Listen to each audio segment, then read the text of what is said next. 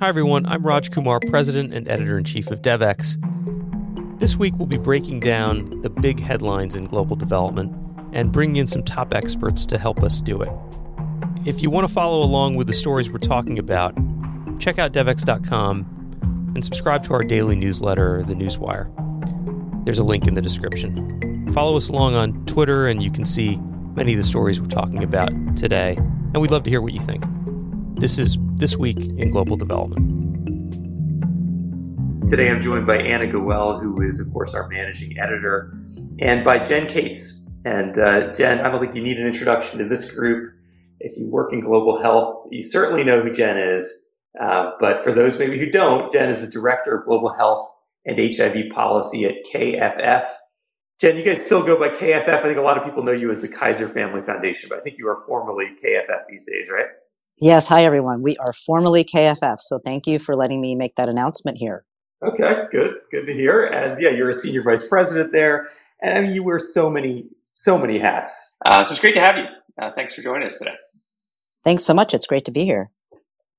So, let me start with Anna. We've got a whole bunch of stories that we could get into, but two that come to mind in particular relate to localization. And of course, localization is, the bingo word of this show. We talk about it just about every week. And we had an interesting piece just a couple of days ago about a new report showing that USAID is now up to 10% by their definition of their aid is localized. And maybe just say a word about that, Anna.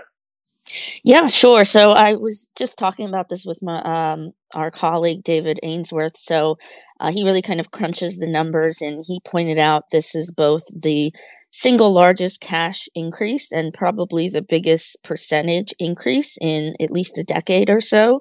So it is an improvement. It's not the 25% benchmark that Samantha Power has set, but there are good things to take away from the report. At the same time, there are reasons to be skeptical. A lot of this increase was driven more by PEPFAR than USAID. But then again, PEPFAR is very advanced in terms of localization. And if they did it at some point, then USAID could certainly do it at some point. Yeah. But there's a lot of questions. I'd love to get Jen's take on that because you know PEPFAR so well, Jen. What is it about PEPFAR that has made them so successful in localizing their funding flows in a way that maybe hasn't happened for other USAID programs? Yeah, thanks. It's a great question. And the report is so interesting, showing really how health is the leader in terms of the sectors. And that, as you mentioned, is PEPFAR. A few things. First of all, PEPFAR made a very concerted and focused decision several years ago to move towards localization. And just the backdrop here, you might remember, this wasn't just coming from PEPFAR at the time. USAID was talking about localization. This is before Administrator Power was there. But PEPFAR, under Ambassador Birx, really took this on and said, we are making a commitment to do that. So that was when they had a strong commitment. PEPFAR is also, much more centrally, driven. And PEPFAR has such a big footprint that I think having that sort of mandate come from the Office of the Global AIDS Coordinator, go down to the mission level and really sort of permeate through the PEPFAR program, it was in the guidance that countries get. And over time, PEPFAR has even said, we're going to hold you to this. And if we don't meet these standards, there could be some financial consequences. So I think it was, a combination of focus, mandate, and the centrally driven nature of PEPFAR, which is ironic because we're talking about localization, but PEPFAR in many realms has been able to drive change relatively quickly. Yeah, I'd be interested to know how much of the overlap between the individual countries where USAID is doing a really good job on localization, how much of that is because they're big PEPFAR countries like South Africa. I was looking at the report, and it does seem like the localization efforts that are succeeding are highly concentrated, and maybe gets to your point about leadership and centralized authority. Maybe it's just certain USAID missions and their mission directors have made this a priority and pushed it through, which, if that's true, gives maybe hope to those missions that haven't done it yet, that they could. Yeah, I think it's proof of concept, right? This is really hard to do. It's hard to move a huge bureaucratic ship, and the way that business has been done by the U.S. government and its development programs for decades to change that in a fundamental way is a major undertaking. But this just shows it can be done. And the other thing is PEPFAR is the bulk of the development programs in some of these countries. So if it is able to do it, is going to drive. That's why you're probably seeing that in South Africa and some of the other places. But yes, I think the bottom line is it can be done. We're not talking about how well it's being done, and that's maybe a different question, but I think it does show that you can make those changes that have a real impact. Right. The report talks about this other target, this secondary target that still remains somewhat undefined. There's a little more meat on the bone, but the idea that half of USAID spending should really be localized in a deeper way. And they talked a bit more about what that actually, but there isn't really a clear metric for it yet. And I don't know if there's anything else you want to talk about on this report, but it just seems to me that there's real progress. There's a lot to be proud of, but I start looking at things like, a target that says they're going to start measuring the second target at the end of 2023. And I start thinking about things like election cycles and presidential terms and how many of these things are actually going to be able to stick. It's always a challenge. Yeah, to me, what really stands out is the loopholes in terms of the definitions.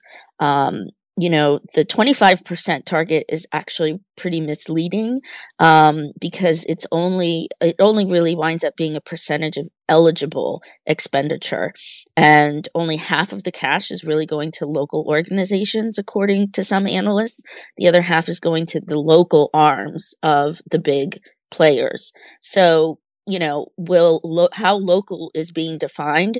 It is defined in this report, but there's still a lot of holes in it, and you could have basically the usual suspects just set up local organizations on their own, and not much fundamentally changes. And to me, what's fascinating is many of the quote-unquote usual suspects, right? I'm thinking about big international NGOs, members of groups like MFAN. A lot of them are arguing in a way against their financial interests because they don't want these loopholes. They really want the money to go to actually local organizations. But I think it's really tough for USAID to exclude some of the most experienced and capable groups in the world that happen to have a local operation that might be fully staffed by people from that country. Jen, I wonder what your take is on how this is all going to ultimately shake out in terms of the implementer community. Yeah, so I was thinking that when you originally asked the question, because that, when I said it's really hard to change the way business is done, it's not just hard from the perspective of the USG. There's a whole network of implementers that have been in this for the long haul, and for a whole range of reasons, they don't want to stop doing what they're doing. Some of them, part of it is expertise, part of it is business, and it's an industry, and that's a real heavy lift there. And then actually another sort of historical piece about PEPFAR is PEPFAR actually did this early on. When PEPFAR was first created, it had what was called Track 1 implementers, which were largely, US based universities. And it made a concerted effort by the second phase to move away from them. And it was painful. I think, one of the cautions here, putting aside whether it's a business interest or other, one of the cautions here that some of the implementers I think are rightly pointing to is you can't necessarily make these transitions at the risk of health or other development outcomes, right? The point of this isn't to necessarily destabilize the programs that you put so much investment in that could adversely affect populations that benefit on them. And that's a delicate balance. So there's a lot going on in this space. Yeah, we had another story this week, which was really an in-depth look at the internal dispute, I guess you could say, within an organization called Pathfinder International, one of the world's leading family planning, reproductive rights organizations, global health organizations. And it's interesting because the backdrop to what otherwise might have just been a normal debate inside an institution about hiring and firing and the leadership of the CEO. In this case, the backdrop is localization, where the organization is saying, look, we really needed to fire a lot of people in the US in order to move positions and authority and budget to our Global South offices and to really change this organization in an era of localization. It's a fascinating piece, and I don't know if there's anything you want to add to that. Yeah, I think what's fascinating partly is that the problems are very unique to Pathfinder, but at the same time, as you said, especially when it comes to localization, there's so many organizations that can relate to it. It involves a lot of painful layoffs. Another added element, though, is kind of these accusations flying around that this is really a power grab of the CEO. But there's this added complication of Pathfinder has a history of being founded as part of the eugenics movement. So now you have this kind of racist colonialist legacy, and today they're working to try and figure out how to deal with it, how to recognize it, and that's caused a very public split with the CEO and the grandson of the organization's founder. So, and again, not unique. You've got, for instance, a lot of philanthropic organizations that also have ties to the eugenics movement. So I think it's a really fascinating story. I don't want to summarize it because it's 5,000 words, but there's a lot in there that people can relate to. Yeah, it's interesting that, in some ways, and it's natural, we here in Washington, D.C. especially maybe, get into the technical debate around things like localization. We even, come up with terms like localization that don't mean much to people outside of our realm. But in the end, these things are all connected to the history of, colonialism and imperialism and racism and kind of the systems and structures we've built that we're trying to unwind. And so you can get technical, but as that story does, it's sometimes worthwhile to step back and look at the backdrop to why we're even having these debates and why we are here.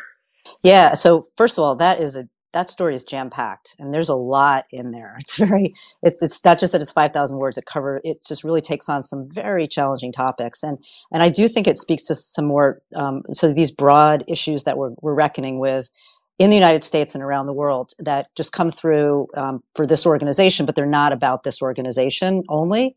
And so, it's really worth just thinking about the challenges that we find ourselves in. I mean, think about the whole development enterprise started by the U.S. government when USAID was formed, and other development agencies around the world. They weren't created with altruistic, goals in mind. And so this is a complex area that I guess more power to Pathfinder for trying to take some of this on. And it's just, watching that space, I think is going to be really important. Yeah, absolutely. Absolutely.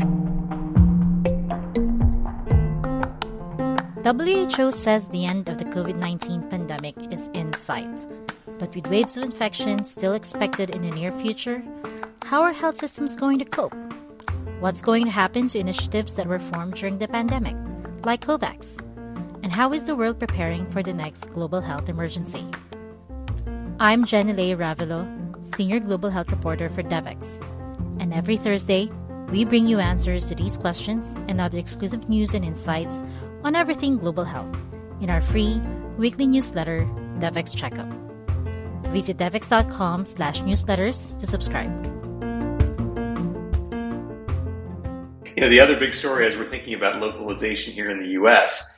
is what has happened to, one of the institutions that was really known for maybe leading the pack here, and that's the British Aid Agency, formerly DFID, now FCDO.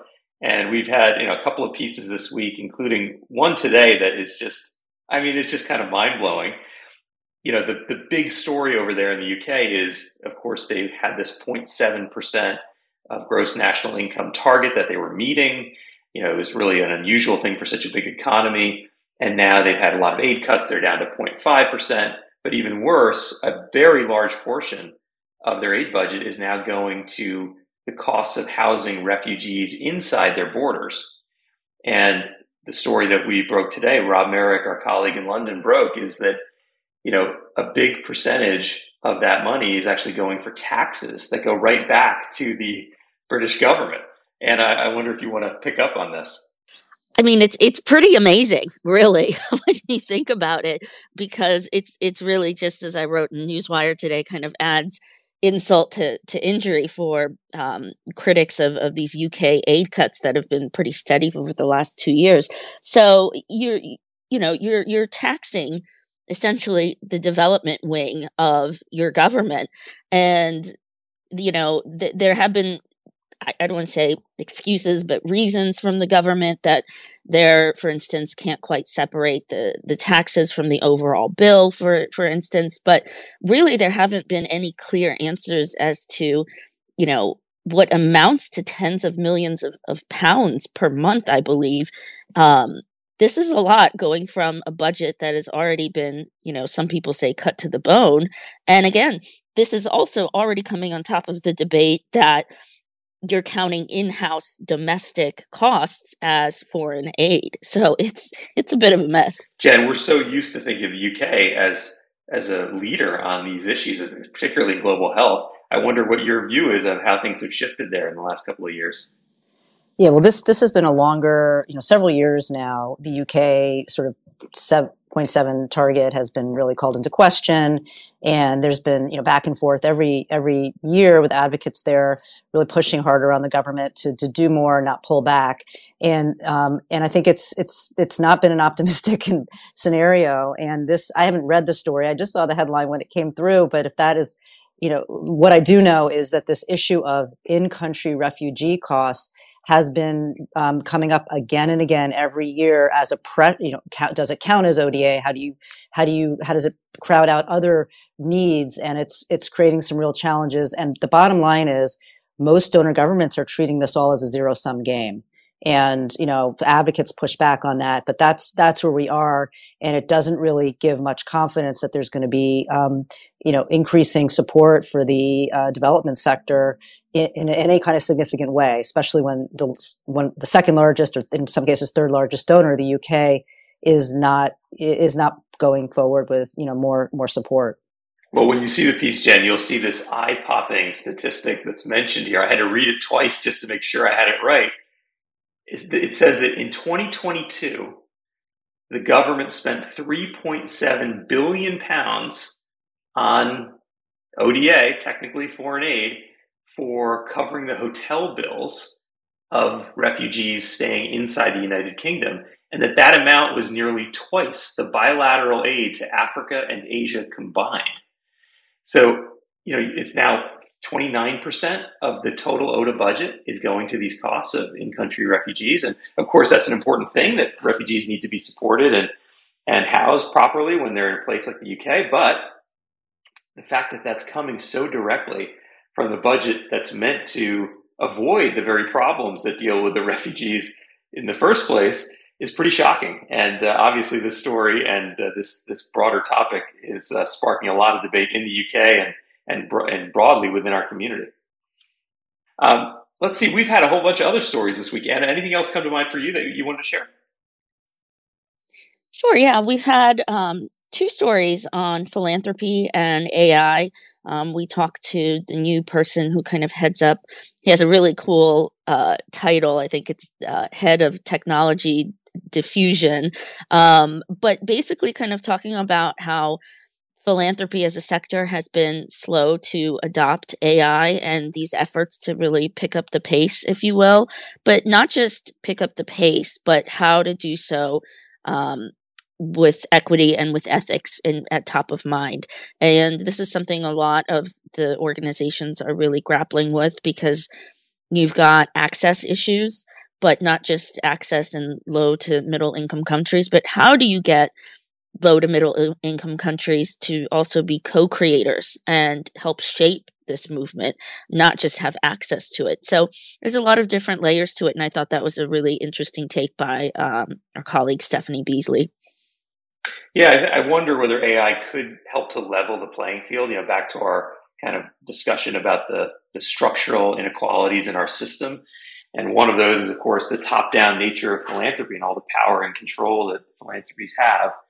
And now with these natural language tools, the ability for anyone in their own language to access this kind of tremendous computing power, you wonder if it could start to level the playing field a little bit. And maybe we get the power dynamic to shift a little bit if we can get local organizations, civil society groups to have access to these kinds of tools.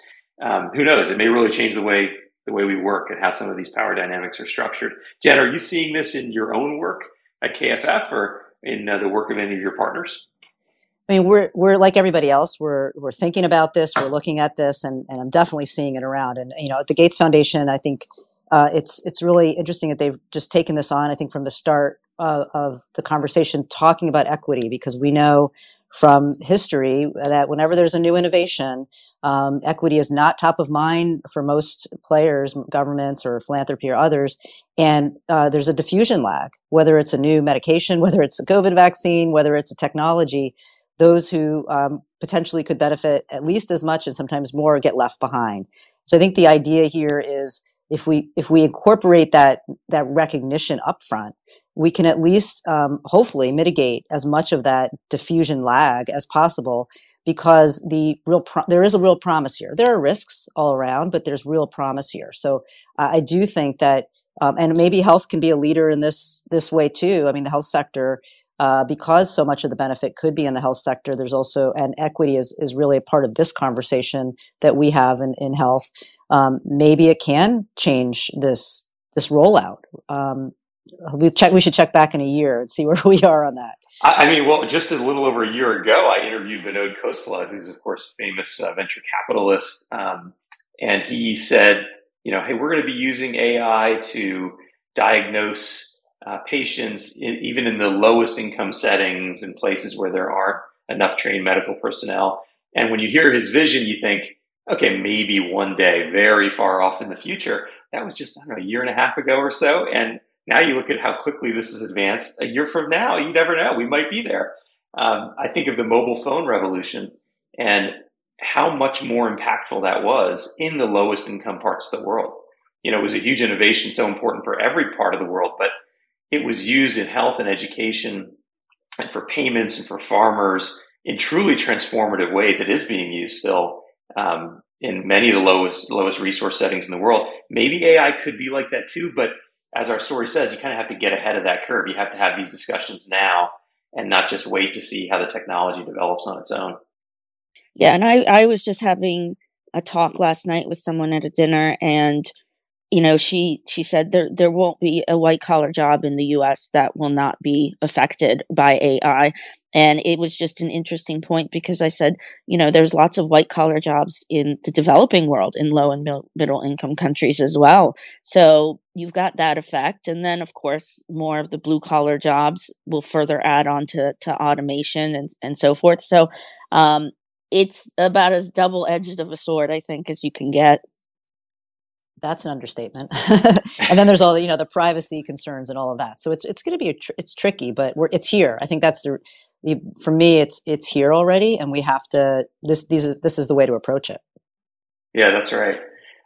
Well, I know we're getting close on time here, but maybe I just mentioned, since we talked about the UK story around the value-added tax, two other pieces of news that were out this week related to UK. One is the appointment of Nick Dyer, who is pretty widely known in this space. He used to be the former acting head at DFID.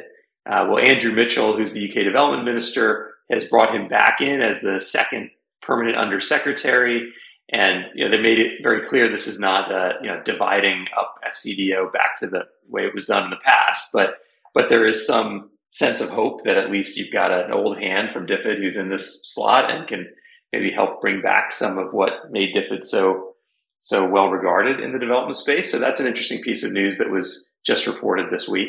And then there was some other reporting that we did about the British international investment.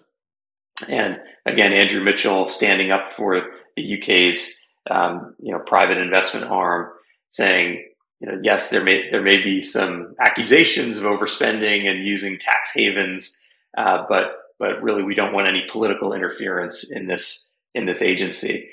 So a little bit more news in the UK. It's been a busy week there.